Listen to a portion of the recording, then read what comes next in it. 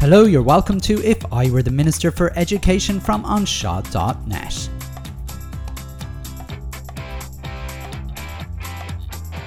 Special Summer Series, The Story of Droichead, Part 8.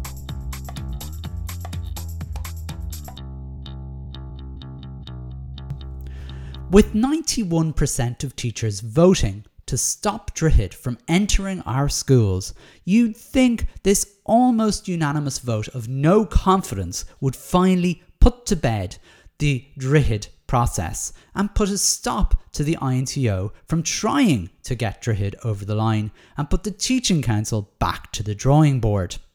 However, as we'll see in this part of our story of Droichead, that isn't what happened at all.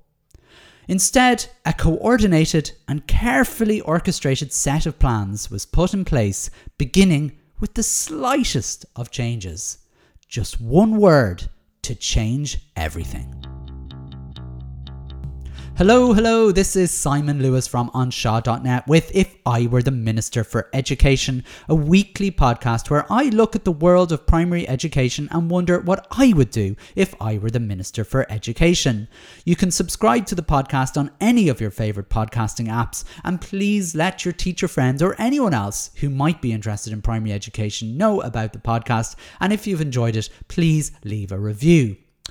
With the overwhelming majority of teachers voting to not cooperate with Droichead in its format by the end of the 2016 school year, I wondered on my blog how the Teaching Council were ever going to pick up the pieces and try again.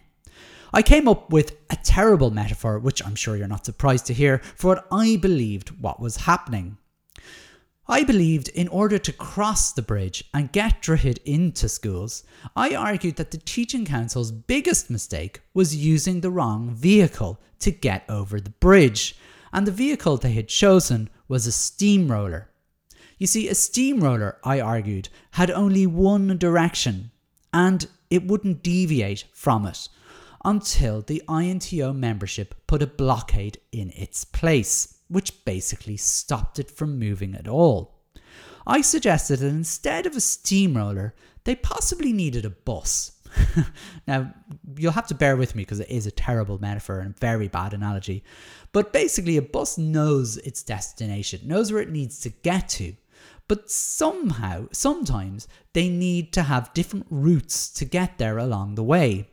And much like bus routes these days, if passengers aren't getting on board at any particular stops, a change in direction might be needed. And in the end, there might be actually a good route where everyone gets on board. I told you it was a terrible analogy. Anyway, I believed the Teaching Council needed to start all over again with a few different bus routes to see which ones work and which ones don't. I offered a few alternatives, and I mentioned those in a previous episode or the previous parts of this episode, as did other agencies, and I again called on the Teaching Council to try them out. The problem was that neither the INTO nor the Teaching Council were really interested in what the members had voted on. And for me, in one of the most shocking displays of disrespecting the ballot of its members, they simply made a small change to Droichead, completely unfounded in any research, and the INTO then immediately lifted its non-cooperation directive. Now, looking back at my blog, and I'm sorry to keep bringing up my blog on onshaw.net, I predicted it. And at the time, I used to make predictions for the year ahead on onshaw.net when it was actually just, there was no podcasting back in those days. Well, with the exception of actually this total aside here, there was podcasting going on. It wasn't called podcasting at the time, but there's a fantastic teacher. He's retired now, Joe Malloy, who was podcasting back in, I'd say 2002, 2003, and he had a whole kind of setup for podcasting in a basically a basically a reconfigured disabled toilet, where he set up a studio, and his pupils, primary school pupils, used to podcast once weekly. Fantastic initiative, well before the word podcasting even entered the lexicon. But anyway, there weren't very many people podcasting back then, and I certainly wasn't one of them. It was all blogs in those days. And I used to, every year, at the end of the year, predict what I thought was going to happen the following year on Shaw.net. And this is what I said on the 31st of December 2016, when I should have been sitting having a lovely New Year's Eve dinner. But anyway, this is what I said. I also think the Droichead debacle will finally come to an end in 2017. The model will end up being a weak compromise where students will leave college and will receive a year of mentoring. At the end of the year of mentoring, the new teacher will be considered inducted. This model will be flawed, but will keep most people happy, and the teaching council will claim that this is what they wanted from the very start. This massive upheaval in primary education will end with a limp. Call me Mystic Meg, but that's exactly what happened. The change was there was no longer going to be any evaluative function with Droichead. And while it might seem like a fairly innocuous thing to do, simply remove the thing that was causing the problem, essentially. The trouble was that the teaching council up until then were justifying the evaluation aspect of Droichead, centering the decision on its academic research, best practice and policy, and so on. So it was astonishing in many ways that they simply whisked it away after they had spent so much time and money, I'd imagine, on proving that evaluating one's own colleagues was essential to the process. And if you think back to the previous part of this episode, even John Carr, when he was talking about the teaching council and probation, he said it was essential that its own members probate and induct their own members. Now, looking at probably the most recent academic paper before this random flick of the switch, without basically, I mean, the teaching council decided to take away the evaluative function with no academic research on it. But I decided I'd find the academic research, and the last and the most recent thing I could find before then was one in March 2016, where a number of Irish academics acknowledged evaluating one's own colleagues, evaluating one's own colleagues might be difficult at times in what they called judge mentoring, which is which they put in inverted commas.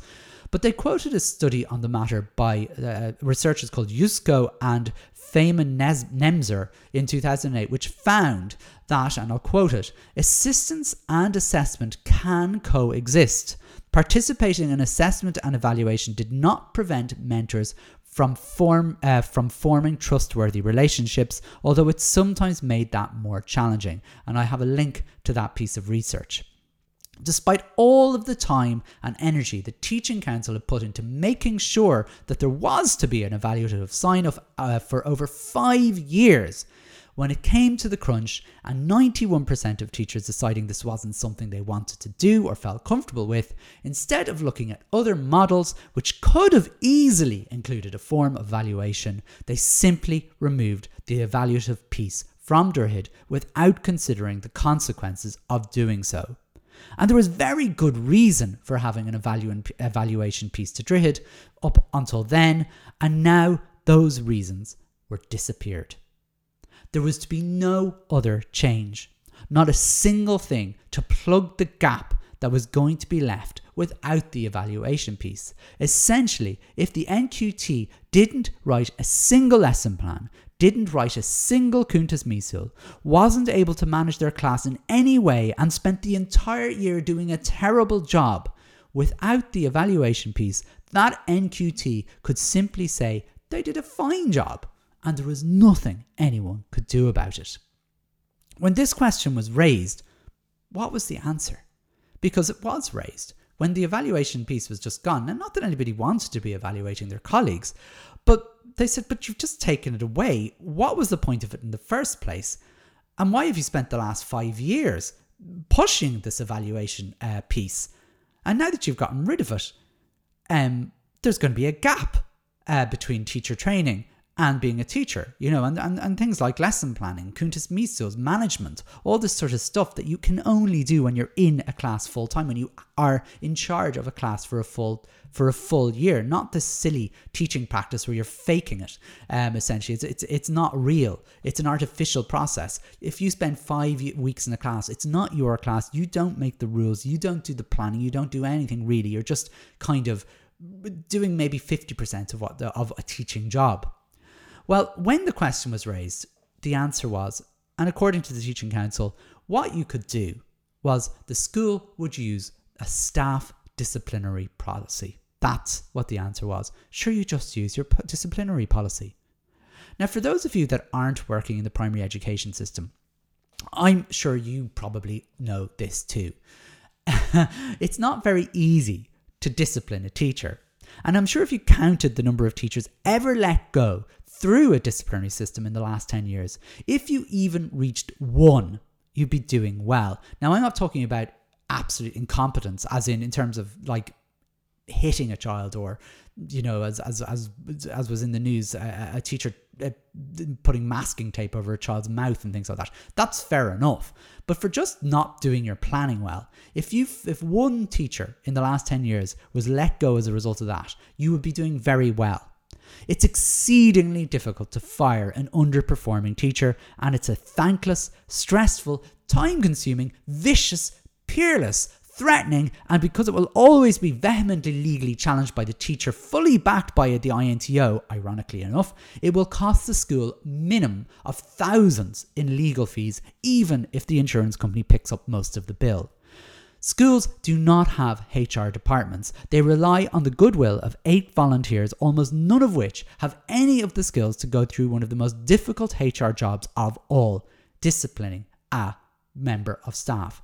It can also take more than a year, and the chances are very high that the school will have no chance of winning a case like this. Essentially, long story short, I can't see how any school would put themselves through the hassle and the stress of any of this. And the Teaching Council know this. Everybody knows this. They know it very well. By removing the evaluation of function of Droichead without plugging any of the gaps meant that up to 4% of teachers qualifying were going to end up in the system despite not being good enough. And if you don't remember where I got that 4% from, this came from the inspectorate themselves, who claimed that the DIP model, as it was known as a diploma model, the inspectorate model of it, what they were able to do was catch about half of the people who were underperforming. They thought it was a weak model themselves, and they said they were only able to catch half of the people, which is about 2% of all teachers. So in some ways, 4% of teachers qualifying aren't good enough to be teachers. That's a huge percentage. The standard of professionalism in teaching, thanks to this, could only go in one direction. For an organisation that championed itself on being grounded in academic research and best practice, this simple swiping away of evaluation was exactly the opposite of what they were doing. And in May 2017, the Teaching Council, in the words of John Carr, in Teachers and Teaching Unions in a Globalised World, History, Theory and Policy in Ireland, that's the name of a document, a book that he was involved in writing, finally, and this is what he said, finally approved Droichead after 5 years. May 2017, folks, was when the Teaching Council finally approved Droichead. And this is also all it took for the INTO to lift its directive without reballoting its members. Essentially, the INTO wanted Droichead over the line, and they packed the Teaching Council with their own members who would vote in favour of anything that got Droichead over the line, and without bothering to reballot their members, they simply removed the directive that 91% of their members had voted on. And the INTO was beginning a very worrying campaign of ignoring its members' wishes. We would soon see the INTO blatantly disregarding a vote over pay inequality when over 50% of members rejected the first PSSA pay deal, and anyone saying that people should show up to meetings or that we are the union started to sound very naive, and in some ways they sounded as stupid as women who think they're making changes in the Catholic Church because they give out to their priest or get involved in church committees. The fact is that local branches were fast becoming like those church committees. A bunch of people getting little ego boosts by giving them positions, but essentially whatever they say or do or vote upon doesn't happen unless the boys at the top decide it suits the overall agenda. Maybe some of you think I'm being unfair here, but think about it. Think about anything that's happened. If the INTO leadership aren't in favour of a particular thing, it doesn't happen. Now, some of you will probably say, no. I'm going to get, here's an example. What about that soprano-style intervention you spoke about a year and a half ago that members did on John Boyle, where he didn't stop teachers from heading into schools in January 2021 in the depths of the COVID-19 pandemic? Remember, pre-vaccine times, by the way, where almost certainly this would have caused horrific consequences. And in fairness, you'd be right. That was a time where the INTO membership did stand up against the INTO leadership and stop something potentially incredibly risky and potentially fatal from happening. But the thing is, I argue, that's breadcrumbs. It made no difference to the overall campaign of the INTO in reality. Some of you might wonder what that campaign is, and to be honest, that's a fair point too. I'm not really sure post-pandemic what the INTO are looking for, except to slowly claw back the cuts from the recession by taking on more and more work for teachers and principals. They bargain off all these kind of gradual, clawing back of things like positions of responsibility and so on by making teachers and principals do more stuff to get it back. And in this world of, positive partnership, the only losers are the workers on the ground. The leadership have their chicken dinners and their promise of wearing a silly gold chain. I guess because most of them never really left school, they still think it's important to be a prefect rather than being disruptive. Anyway, despite 91% of members voting against Droichead, the directive was dropped instantly. As soon as the Teaching Council removed the evaluative function, the directive was dropped immediately. It was a stunning show of disregard for the INTO's own members, and while not the first time ever, it was surely the first time that members had voted so overwhelmingly against something that the leadership simply ignored them as quickly as possible. What followed next is possibly one of the most shameful episodes in union history and has, I would argue, continued the pattern of an overall theocracy. People will point to small victories, of course, to try and prove me wrong, but every theocracy will give their members small victories, especially if they don't go against the overall vision of the theocracy or theocracy. I don't know how you pronounce it, I think it's theocracy. Whether that was the inability to read the room during the COVID pandemic by happily agreeing to send people back to classrooms in January 2021, to lifting the directive on SSE despite not achieving the aims to falsely accusing legitimate lobby groups of being injurious to the union.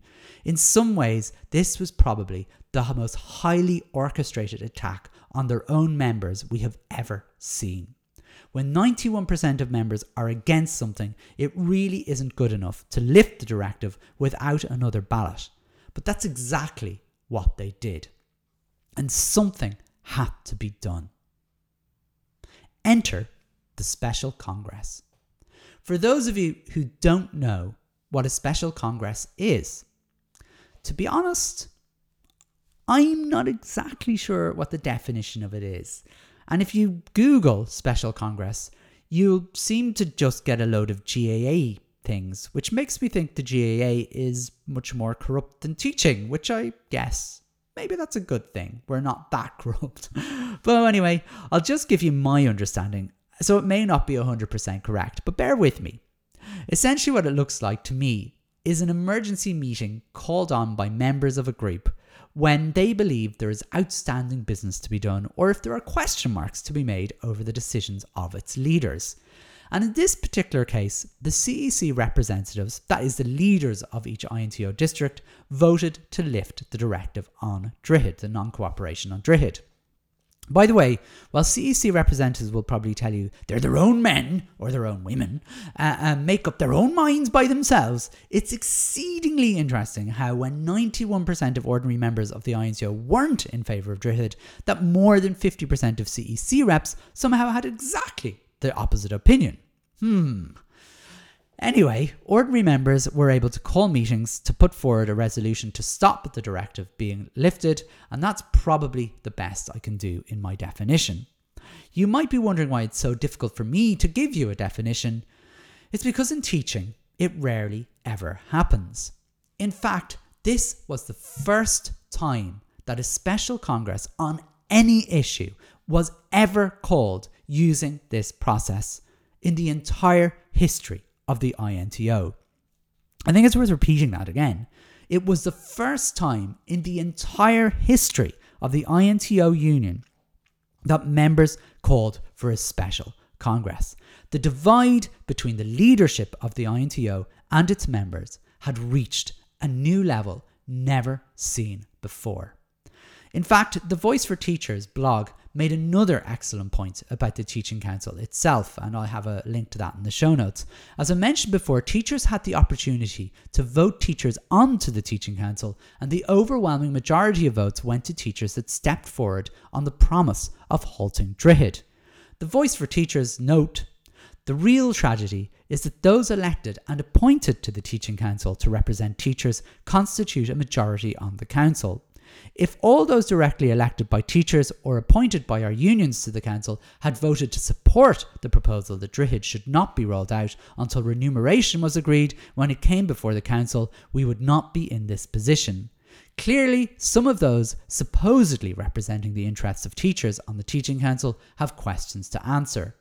And the depth of feeling among ordinary members on Droichead was so high, as well as how the CEC lifted the directive, meant ordinary members were about to enter uncharted territory. In fact, 11 out of 12 districts in the Republic of Ireland passed the following motions to hold a special congress. And I'm going to read what they said. A. It rejects the interpretation that Droichead, the Integrated Professional Induction Framework, is not evaluative. B. It notes with concern that evaluation of NQTs by colleagues still exists under this new framework within the joint declaration. C. It demands the participation in PST, professional support teams, must be properly resourced, funded and remunerated. D. It instructs the CEC to ballot all members within the next school calendar month on a directive not to participate in or cooperate with Droichead or any form of probation induction as part of the Teaching Council registration process unless and until appropriate resourcing and remuneration is agreed and all aspects of peer evaluation are removed. Now, I'll be honest, I was a little bit disappointed by the motion because I felt they were too heavily focused on remunerating teachers for taking part of it rather than removing what they were doing. I have to say, I was satisfied all evaluation was taken out of it, so I don't know where they got the idea that it was evaluative. I mean, I do know where they got it from, so I was a little bit disappointed. However, I agree teachers involved should be paid, or at least, very least, adequate resources were put in place. And I also thought the focus on non-evaluation wasn't really the point of why Droichead shouldn't have happened. Really, it was when it happened for me. I think Droichead should be evaluative. It just shouldn't happen in the first year after college. It should happen in the last year of teacher training. For me, Droichead should always have taken place then to ensure that people were ready for the classroom. Otherwise, what was the point of going to college? However, as young people say today, it is what it is, or it was what it was. And perhaps it was going to be a way to stop this deeply flawed system from taking hold in the education system, as flawed as the motion was. The Special Congress took place in late 2017, and according to the Twitter user Kevin, who I mean, that's all I can see, who was there at that time, Droichead got through as the leadership fought to push it through due to a badly worded motion which the leadership kept until the Congress. Instead, leadership should have helped word the motion. It was a really interesting tweet, really, which summarised how the INTO leadership were so against their own membership. They didn't even help them word a properly worded motion. So effectively, on that basis, they waited and waited and waited until the Congress and tore the motion apart. Now, I don't have the details. I wasn't there. But I remember, I remember at the time, the INTO leadership speaking very much in favour of Droichead, and people trying their best to stop Droichead from coming through. And there's several stories about what happened at that special Congress. The delegates that were to attend represented roughly 250 of the 40,000 members of the INTO, a tiny percentage, less than 1% of the members. And on paper, all of these delegates, now I say on paper in bold here, all of these delegates were the same people that went to the main Congress in Belfast earlier that year. However, rumours circulated that either one of two things had happened. The first rumour was that many delegates that went to Belfast couldn't go to the special Congress, and in their place, pro-Droichead representatives were strongly encouraged to take their place by the INTO leadership. And the second rumour was that representatives that went to this Congress were encouraged by the leadership to vote in favour of Droichead. However, look, I'm not really into conspiracy theories, and even if I believe either of these things to be true, I can't back them up. I actually do believe in the true, but I don't want to sound like a conspiracy theorist, so I can't actually put them forward as valid because I can't back them up. Effectively, we only know two things. The first thing is, by the time we got to Special Congress, we found out that Droichead was linked to the pay talks coming down the line. Now, how this came about, I don't know, but we know for sure that the INCO had agreed that the first PSSA pay deal would be linked to teachers' cooperation with Droichead. I have that in writing, and because I asked it directly to the INCO, and they said yes, it was directed to the pay deal. This would have been well known to delegates. The second thing, and probably most effective, were the debates. Essentially, the CEC reps and the leadership of the INTO fought hard and debated strongly in favour of putting through Droichead. They convinced the majority of people there was no evaluation anymore and it would be silly to vote against it. And I imagine the word silly was used. And the reality is they had enough loyal members to pull it over the line. Essentially, just over 200 people ended up speaking for over 45,000 at this special Congress. And we'll never know what the result of the full ballot would have been if they had have had a full ballot. But in the end, Droichead won. And it was game over. There was nothing more anyone could do as a profession. And Droichead, after that special Congress, became a reality with none of the resources, supports or structures that should have been put in place. Droichead became a meaningless tick-the-box exercise, and possibly for one of the first times in cliché history, Droichead is literally a tick-the-box exercise. There is no evaluation, but equally there is no proper oversight. Not any proper oversight at all. Every year, up to 4% of NQTs coming out of college spoof their way into being fully inducted as teachers. Privately, at principal conferences, people will talk about the decline of the profession with shrugs of their shoulder. Yep, the bridge was finally built and we all just had to get over it. The INTO and the Teaching Council had succeeded in their task of getting Droichead over the line in spite of their members. It was the start of the serious breakdown between both organisations and their ordinary members, which continued the following year, with the leadership of the union ignoring their own members in two ways. There was a ballot for the first post-recession pay deal, known as PSSA, and throughout the weeks leading up to the vote, the INTO came up with the social media hashtag INTO Explains, which essentially was recommending that members should accept the deal by explaining only the positive aspects of that deal. This was despite a resolution being passed at the previous INTO Congress stopping the leadership from making recommendations to ballots. However, worse, When 53% of members voted not to accept the pay deal, the INTO leadership simply ignored the vote and decided that because other unions had accepted the deal, they thought it would be in our best interest to ignore the will of their members. And when the pay deal vote came up again, the INTO managed to reverse their ruling that they couldn't recommend a vote, and they spent weeks campaigning that teachers should accept the deal, spreading untruth that it would finally achieve pay equality for lower paid teachers, even though it didn't really. And ultimately, they got what they wanted in the end, as we essentially signed ourselves another blank cheque.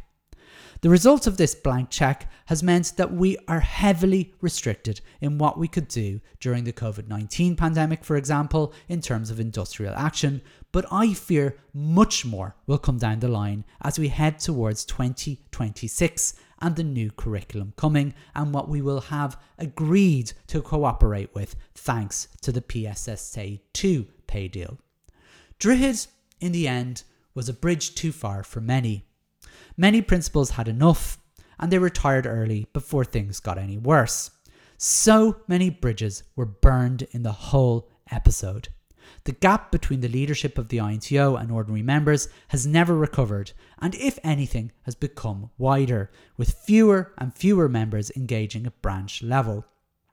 People just feel there's no point in going to meetings because unless you go with the agenda, you're considered a troublemaker, or at worst, injurious. Yes, they allow a certain amount of discontent, but ultimately the people in positions of power do so in the naive belief that they can make a difference. And while it's lovely to hear the great speeches and all that, ultimately, unless the leadership wants something to happen, very little happens. Basically, what we now have is a large, invisible membership who simply use the union as an insurance scheme so they don't get fired if they run into trouble. And perhaps this suits the leadership. And I know, as I've spoke to union leaders of different unions, I'm going to quote one of them without naming their name, a happy union leadership is when they have an apathetic membership. And in many ways, that's true. Because the fewer people that are interested, the easier it is to get things through. The Teaching Council also got what they wanted, at least almost, for now. The weird follow-up to Droichead was another initiative with an Irish name called co-ordinated. And co-ordinated began as a scheme which was going to link Teaching Council registration to a minimum amount of CPD or professional development every year that teachers would have to take. For now, it's been rejected by members, and like Droichead, you'll hear co-ordinated being used by different organisations, even though it has no meaning whatsoever. For example, Mary Immaculate College encouraged schools to take on teaching practice students in 2019, stating this could be used towards co-ordinated accreditation. Obviously, something was supposed to have come down the road, and they forgot to edit their letter, but anyway, it never happened. The trouble with co-ordinated, and probably Droichead, is there's nothing stopping them from becoming what their original intention was. Both of them are only one vote away from becoming evaluative. The heroes of Droichead who got themselves voted into the Teaching Council are no longer there, mostly replaced by union automatrons who will simply do the union's bidding. So who knows what's going to happen next? I guess we'll just have to cross that bridge when we get there. So there we have it. We're finally at the end of the bridge. 7 parts of the story of Droichead. A lot of bridges burned over the last 10 years. As we enter and we continue on this journey on the road where I suppose ordinary members of the teaching profession and its representative body are the gap, the lane between them is widening and widening. You would think having a self-regulatory body like the Teaching Council would mean that the members would have a proper voice within that organisation. You would think something that calls itself a democracy, the INTO, would also have a system where membership was listening to. But as we've seen, the gap between them is just getting wider and wider as we go along. And I would claim that Droichead really was probably, if not the stimulus for this gap. It was one of the major landmarks in how our profession has changed. I want to thank you all for bearing with me over this very, very long summer series. It's gone into autumn. And if you're Irish, actually, you will probably correct me and say the whole thing is in autumn because it was only published first in August. But it was during our summer holidays. Thanks so much for listening to the Story of Droichead. I'd really appreciate any comments or commentary you might have. Perhaps I've said things that are unfair. Remember, all of this is being based mainly on things that I have read, research that I've done on papers on Droichead, on email exchanges between me and union leadership, from discussions with teachers, principals, and the Teaching Council and the INTO. And obviously some of it is conjecture on my part, and maybe that's where I may be wrong, and I'd be very much happy to be corrected on it. As I said, it's about 7 to 10 years of research. I think it's time to publish it. Really, in reality, I would have thought that Droichead, in a way, might have had more stories, but I think by the end of 2017 and the end of Special Congress, that was it, and the road and the bridge came to an end. So it leaves me with nothing more to do than thank you for listening. We'll be back to normal service with other things to discuss in primary education. I believe it's going to be an interesting year with special education, with the new curriculum coming along the line and all the rest of it. But I'll be there commenting and on what's going on in primary education. So thanks again for listening. All the very best. Bye bye.